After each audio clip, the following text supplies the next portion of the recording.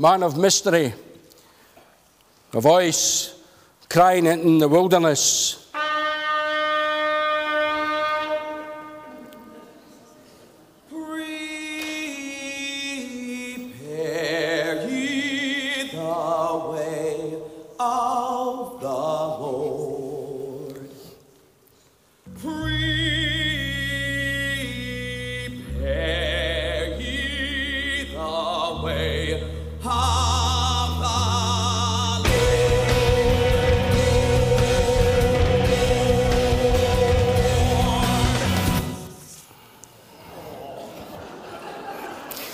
Sorry to build you up and then let you down.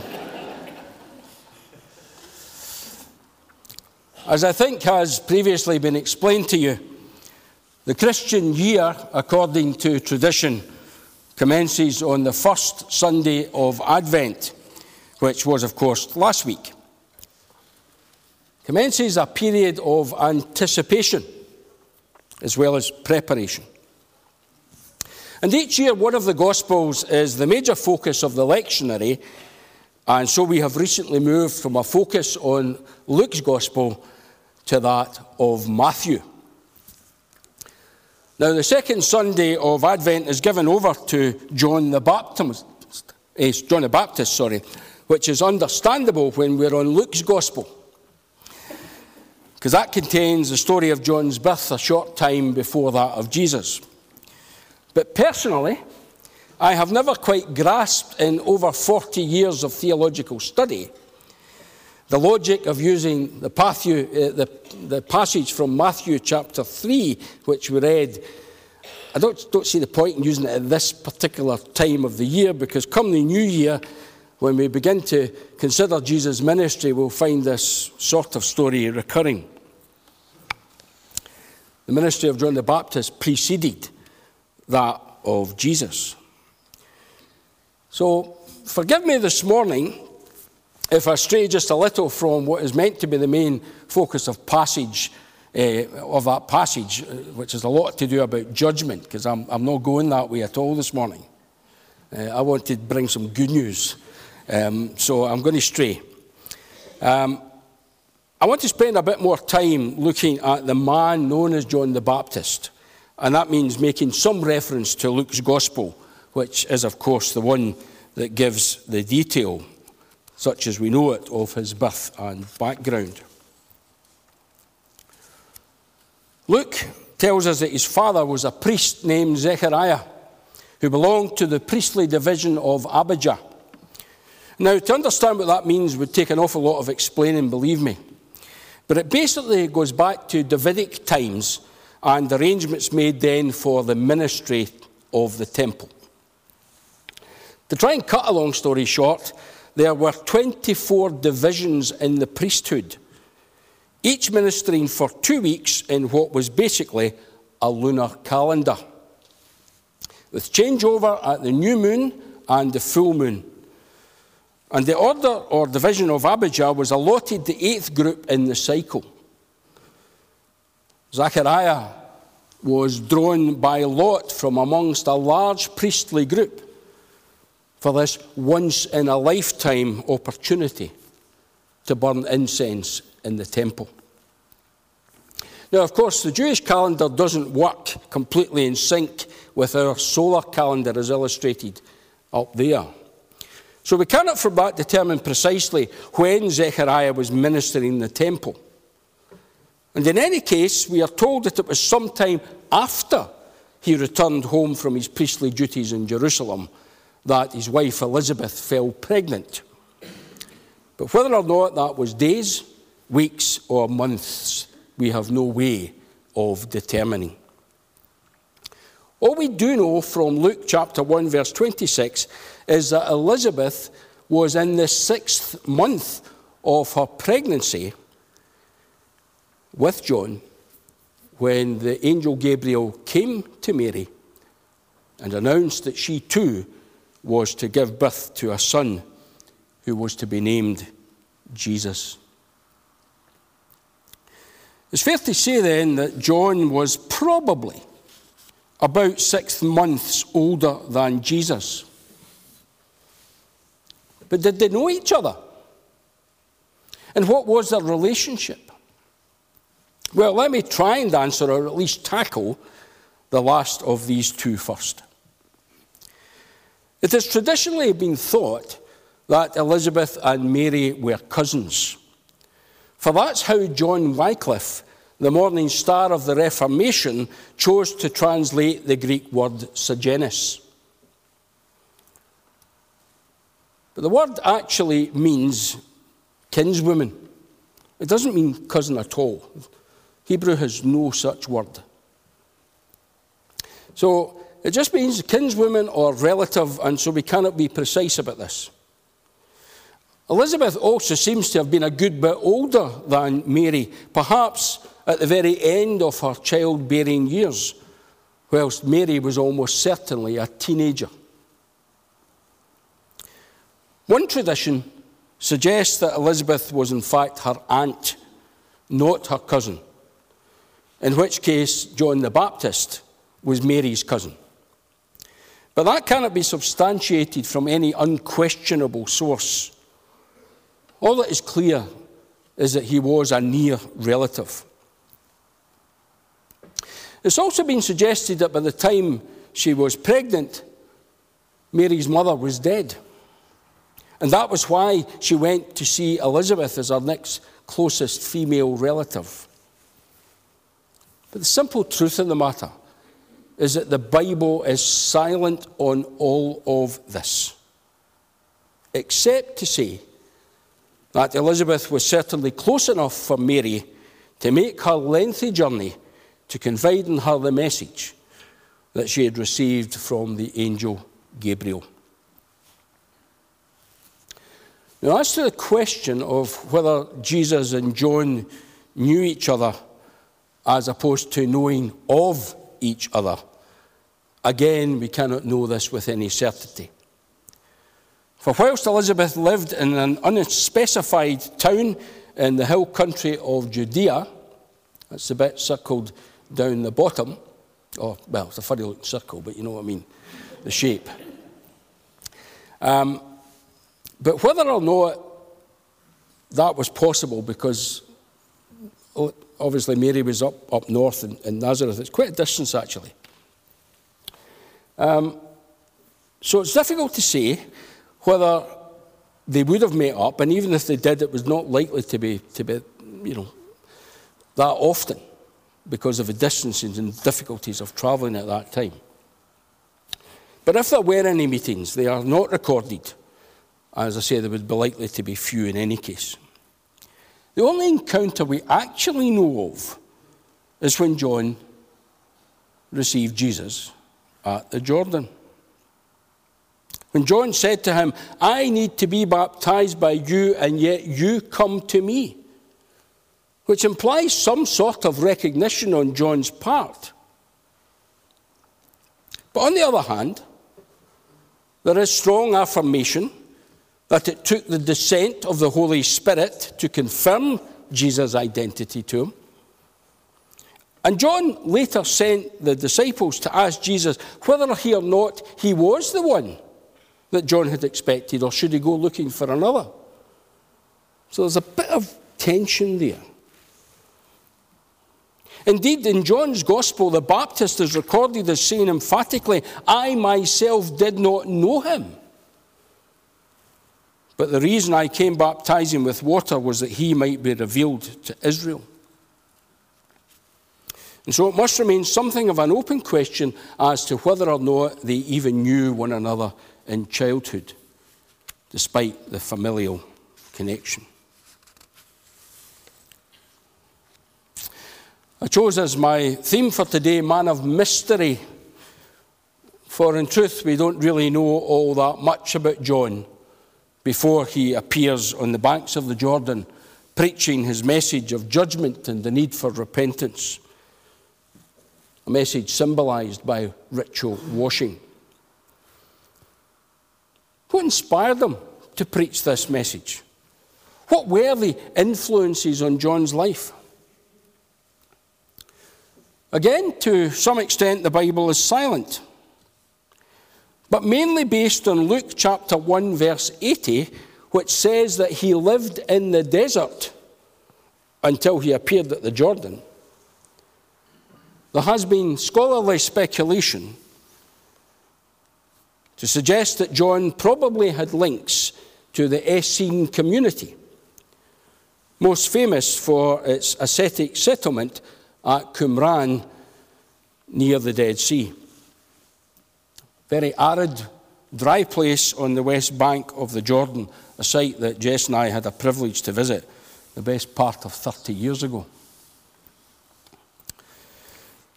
This group were also the group responsible for compiling, or at least preserving, the Dead Sea Scrolls that were first found in caves and desert cliffs by 3 Bedouin shepherd boys in 1946.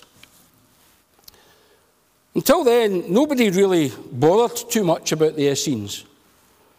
They were mentioned as a sect in Judaism by a few ancient writers and by the first century Jewish historian Josephus.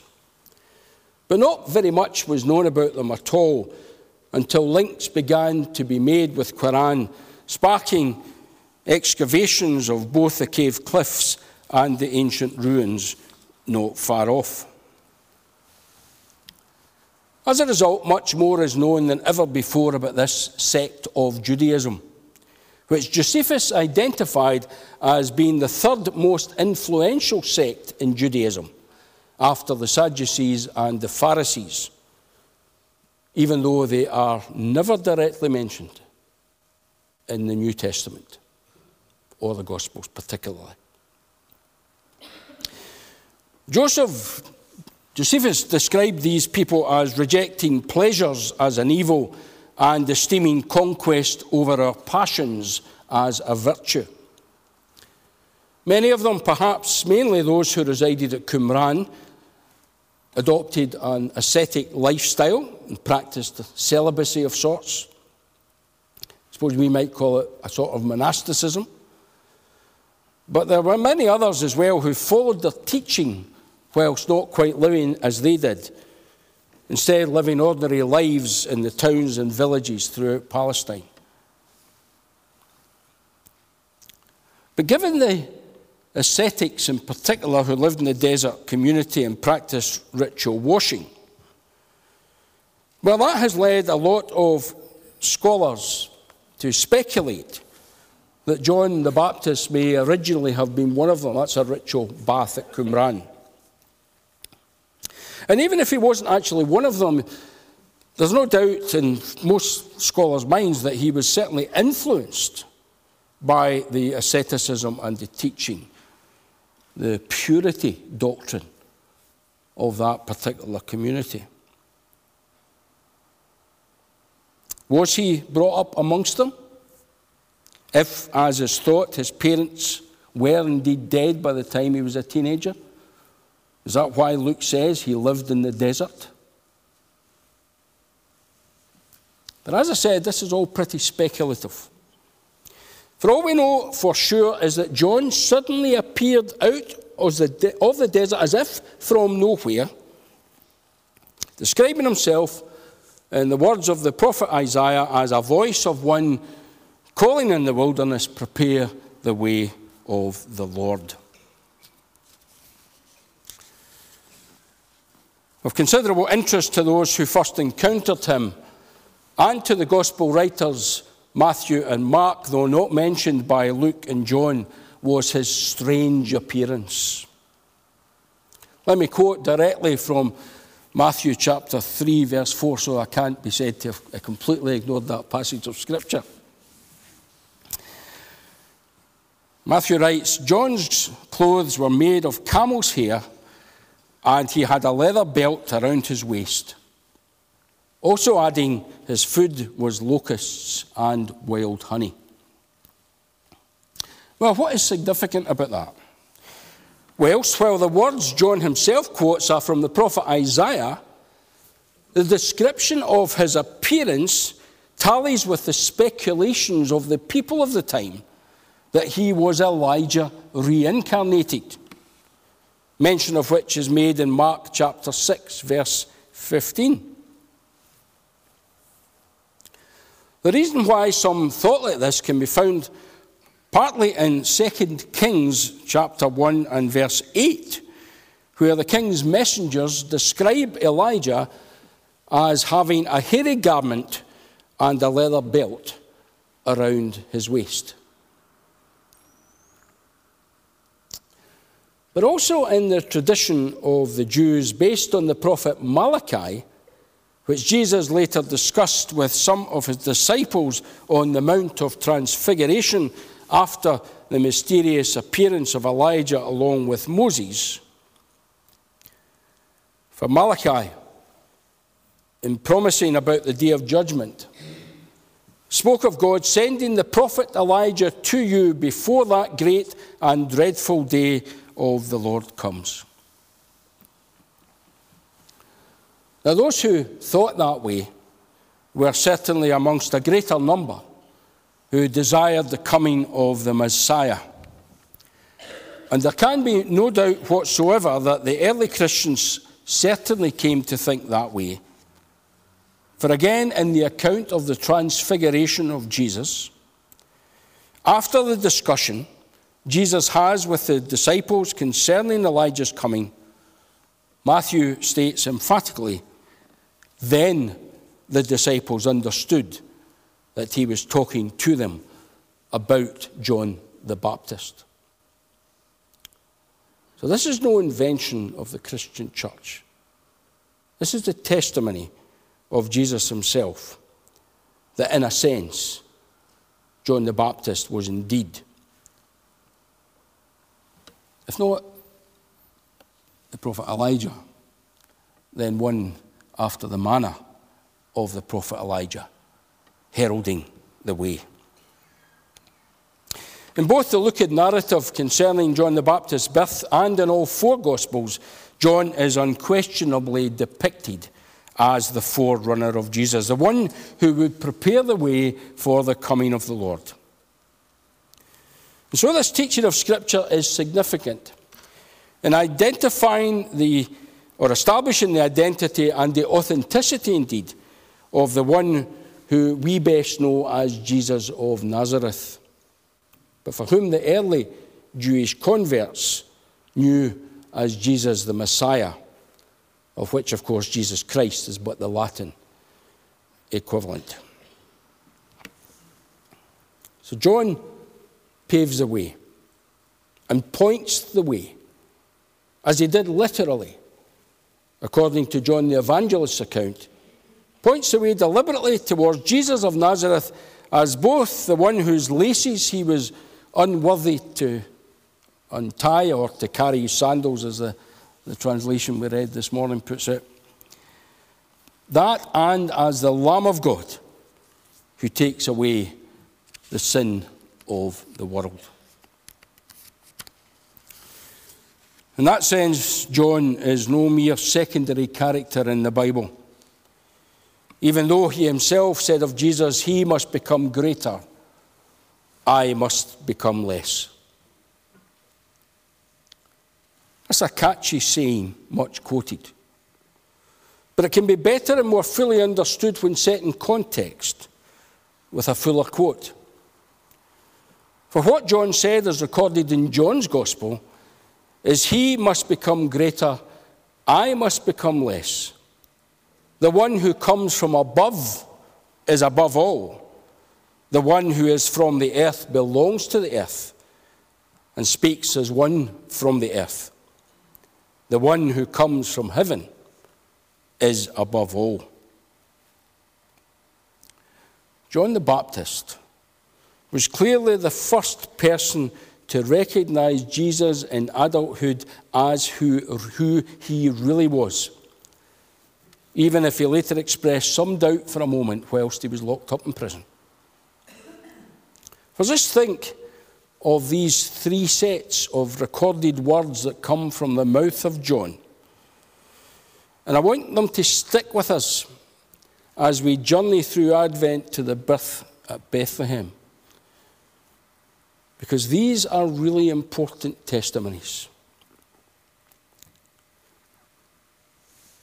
I baptize you with water for repentance, But after me comes one who is more powerful than I. He will baptize you with the Holy Spirit and fire. I saw the Holy Spirit come down from heaven as a dove and remain on him. I have seen and I testify that this is God's chosen one. Behold, the Lamb of God, who takes away the sin of the world. This is the one I meant when I said, a man who comes after me has surpassed me, because he was before me. I myself did not know him, but the reason I came baptizing with water was that he might be revealed to Israel. Is there any room for doubt concerning John's testimony and his insight? He was not like the secularists who accept Jesus as a righteous teacher but reject his divinity. He was not like later Islamic scholars who recognize Jesus as God's second last prophet and even mark his special birth, but reject his death on the cross. He was not like so many liberal preachers who teach that Jesus died of our sins, but not for our sins, and cheap grace without repentance and salvation. No, it was John who taught the Lamb of God, who takes away the sin of the world. And like the one whom he recognized as greater than he, also called for sinners to repent, because the kingdom of God is at hand.